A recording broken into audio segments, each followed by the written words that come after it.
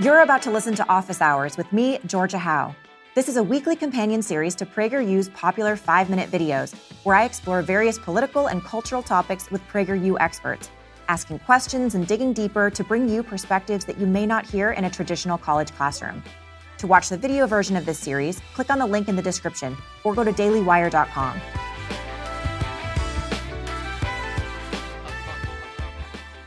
Follow the science, and the science is settled. These have become iconic slogans in American politics. Way before there was Dr. Fauci and the gender on a spectrum folks, these familiar phrases were almost always deployed to warn about climate change. Today, we're going to talk about what we know for sure about our warming planet and what we don't, so we can make policy decisions with a cool head. Joining me is Danish author and president of the Copenhagen Consensus Center, former director of the Danish government's Environmental Assessment Institute in Copenhagen, and the host of a PragerU video, Climate Change, What's So Alarming, Bjorn Lomborg. Let's jump right in.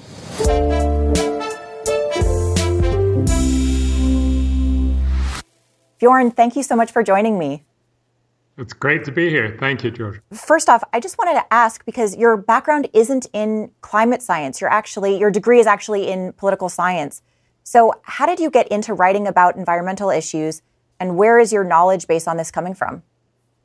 So look, Georgia, I simply take the starting point in what the climate scientists are telling us. So that's the 3 incredibly large volumes that we get from the UN Climate Panel every 5 or 6 years. So there's a lot of smart climate scientists telling us what's up and down and what's real with climate science. But we also then have to make the decision, what should we do about that? Because remember, the climate is not the only costly thing. Climate policy is also costly. And that's the thing that I know much more about and that's relevant in the social science perspective. So it's a question of realizing we both have to pay the climate cost. We also have to pay the climate policy cost. How do we minimize the sum of those two? That's what I help bring along. And that's really what all of climate economics is all about. So you've indicated that people on both ends of the spectrum have some blind spots when it comes to climate change. So people on the right, some of them have written it off wholesale. And then there are those on the left who you've described as alarmist. So what are some of the best established facts that you think regarding human-caused climate change that you think a well-informed person should be aware of when making decisions about policies? So look, the first one is global warming is a real problem. We emit CO2 from a byproduct from using fossil fuels mostly, and that heats up the planet. That's mostly a problem just simply because the fact is that all of our societies are adjusted to where our climate was historically. So if it gets warmer or if it got colder, but if it gets warmer, it is more uncomfortable. So, Boston and Miami are both well adjusted to the climate that they used to have. If both places get hotter or colder, it will have a cost. So that's the fundamental reason why global warming is a real problem. The second thing we also need to recognize is that we're kind of being told that this is the end of the world. It's no such thing. It's a problem, not the end of the world. So again, get a sense of the proportion of this. Well, climate economics tells us that if we do nothing about climate change, the impact by the end of the century would be in the order of 3 to 4% of global GDP. Remember, by then we'll be about 450% as rich as each person is today. So the impact it will feel like, instead of being 450% as rich by the end of the century, will only be 434% as rich. Yes, that's a problem. No, it's not the end of the world. So those two facts, those are both very well-established facts, one in climate science, the other one in climate economics. We need to know in order to make good decisions. And most people don't. They often reject, as you say, just the climate science, which I think is just wrong. But many others also reject the climate economics that tell us it's a problem, not the end of the world. So a lot of the focus has been on protecting people in poorer countries, though, that may be disproportionately affected by this. So you've argued that cutting carbon emissions isn't actually the best way to help those populations. Can you explain that a little bit? So fundamentally, global warming will hit poor people the most. That's partly because If you're poor, you're much more vulnerable, and also because most poor people live in places where it's already pretty damn warm. And so they will, I'm in southern Sweden, I'll probably like it being a little hotter, but many other places it'll not be necessarily a benefit. The important point to recognize, though, is poor people have tons of other problems as well. They have struggled with their kids not dying from easily curable infectious diseases, not getting enough food, not getting a good education. There's not enough jobs. There's corruption, all kinds of other issues. And the fundamental point is, if we help, for instance, lift them out of poverty, not only will that make them less vulnerable to climate problems, but it'll also make them less vulnerable to all these other problems that they're facing every day. So if you ask most people, especially in poor countries, what would you rather have us do? Spend $1 billion on doing something for climate or spend $1 billion on helping people out of poverty? They will overwhelmingly say, please spend the $1 billion smartly and actually helping us out of poverty. And that's why we should be very careful to say, sure, climate change is one of the many things that we need to fix in the 21st century. But the way many people approach this as the first and foremost thing that we need to do, and the way that we will help future generations, are just vastly off.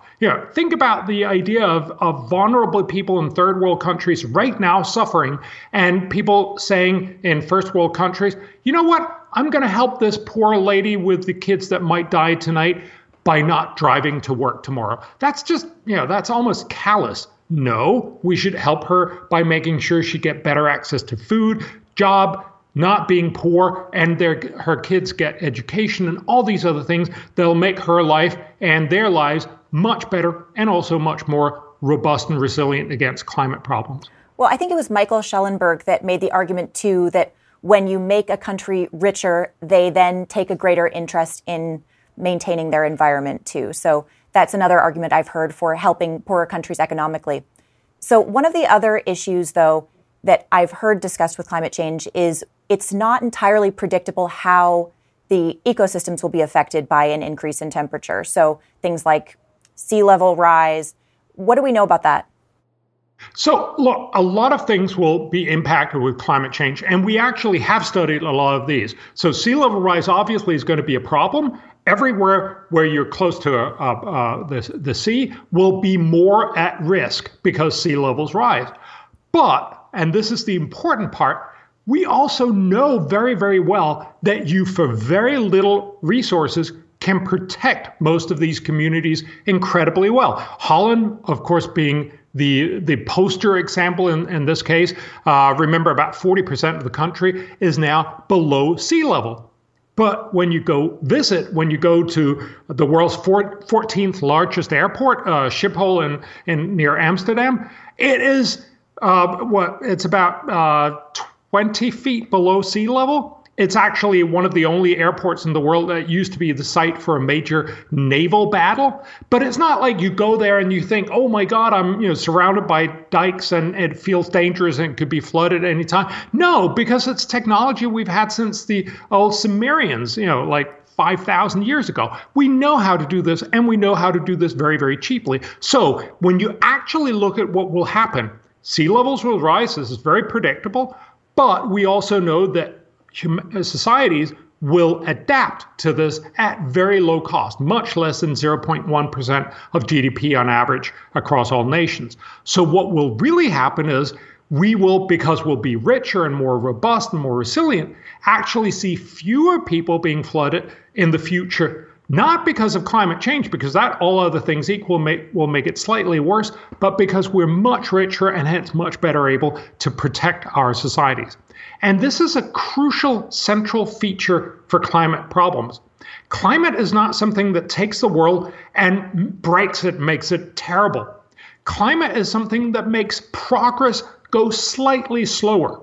So instead of a world where we will see about 10,000 people being flooded every year by the end of the century, down from about 3 million people every year today, it will only be a world where it will be about 15,000 people. That's worse, but remember, it's still incredibly much better than today, where about 3 million people are flooded every year, mostly because of economic development. So I want to talk a little bit about some solutions.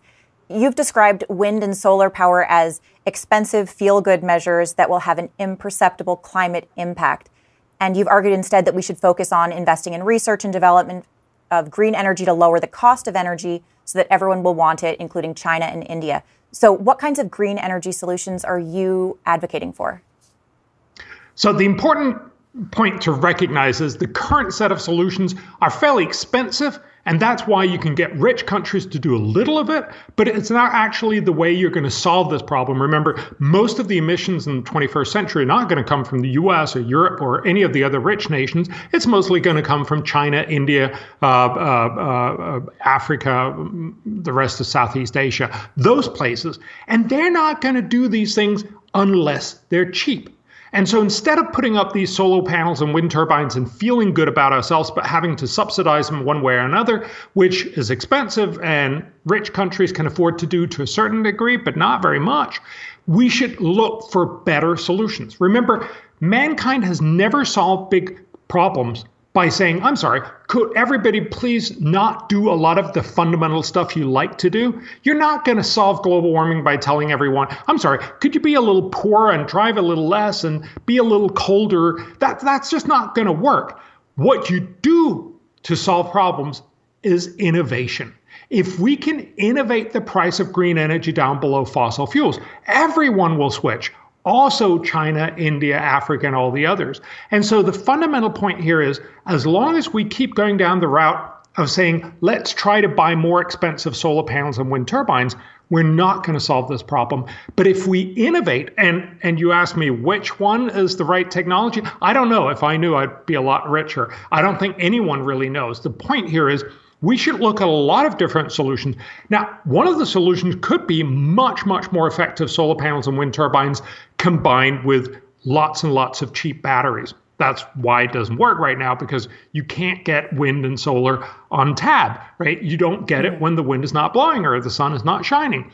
But it could also be fission, the nuclear power that we have right now. It could be fusion, the thing that the sun does. It could be a lot of other ideas. Craig Venter, the guy who cracked the human genome back in 2000, he has this idea of growing algae on the ocean surface. These algae would be specifically designed to soak up sunlight and CO2 and produce oil. Then we harvest the oil from the ocean surface, and we basically keep our entire current fossil fuel infrastructure, but feed it with fossil fuels that are CO2 neutral because they just soaked it up on the ocean surface. Now, this idea doesn't work yet because it's way too expensive. But we should be spending money, not a lot of money, but a little money, to see if that technology could come through. And again, we're going to be spending money on a lot of different technologies. Most of these are going to fail, and that's fine. We really just need one, or more realistically, a few of these technologies to become cheaper than fossil fuels. And then that's what's going to power the rest of the 21st century. So you're advocating for market competition amongst a variety of energy sources. Yes, but the crucial point is to remember that it's not going to happen in the market right now. There's an underinvestment in pretty much all research and development. That's why we spend a lot of money on universities doing research and medical research, because it's hard for pharmaceutical companies to gain, if they discover something really a breakthrough, but it only leads to technologies that they can actually make money off of 20 or 30 years down the line, they can't use that patent to actually reap back the benefits that they put in first as investments. That's why societies invest in, if you will, Nobel laureate research. And that's exactly the same thing we should be doing in energy research. We should make all those breakthroughs that enable a future Tesla or Apple or whatever the new company is going to be that can take these solutions to market and basically power the 21st century. So that would be like grants and things for research in energy Yes. development. So a lot of people are really excited about nuclear energy, and you did mention it a little bit. Obviously, nuclear energy is zero emissions, and it's very economical when it comes to land use. What are some of the reasons why nuclear energy hasn't taken off as much as we would have liked? So nuclear is fundamentally very safe. It is absolutely, as you mentioned, almost one of the least CO2 emitting energy technologies, and it's I'm forgetting that name right now, but it gives you 24/7 power. And so it has a lot of benefits. Unfortunately, it's way too expensive right now. So when you build new power plants, partly because we've just simply upped the the regulations around it so much that it's incredibly expensive to do what is known as today's technology, a third generation nuclear. Now, a lot of people are investing in fourth generation nuclear, Bill Gates among many others, and they're suggesting this will be modular, cheap, mass produced, very, very safe, and it'll basically be cheaper than fossil fuels. That would be wonderful, and it's certainly one of the places we should be spending our research money. But, remember, we were also told that about the other three generations. So I would say we need to wait and see if this is the solution. I could easily imagine that, but it's not yet. Unfortunately, right now, it's still very expensive. We should not shut down existing nuclear power plants because, remember, the majority of cost from nuclear power plants is building it and decommissioning it.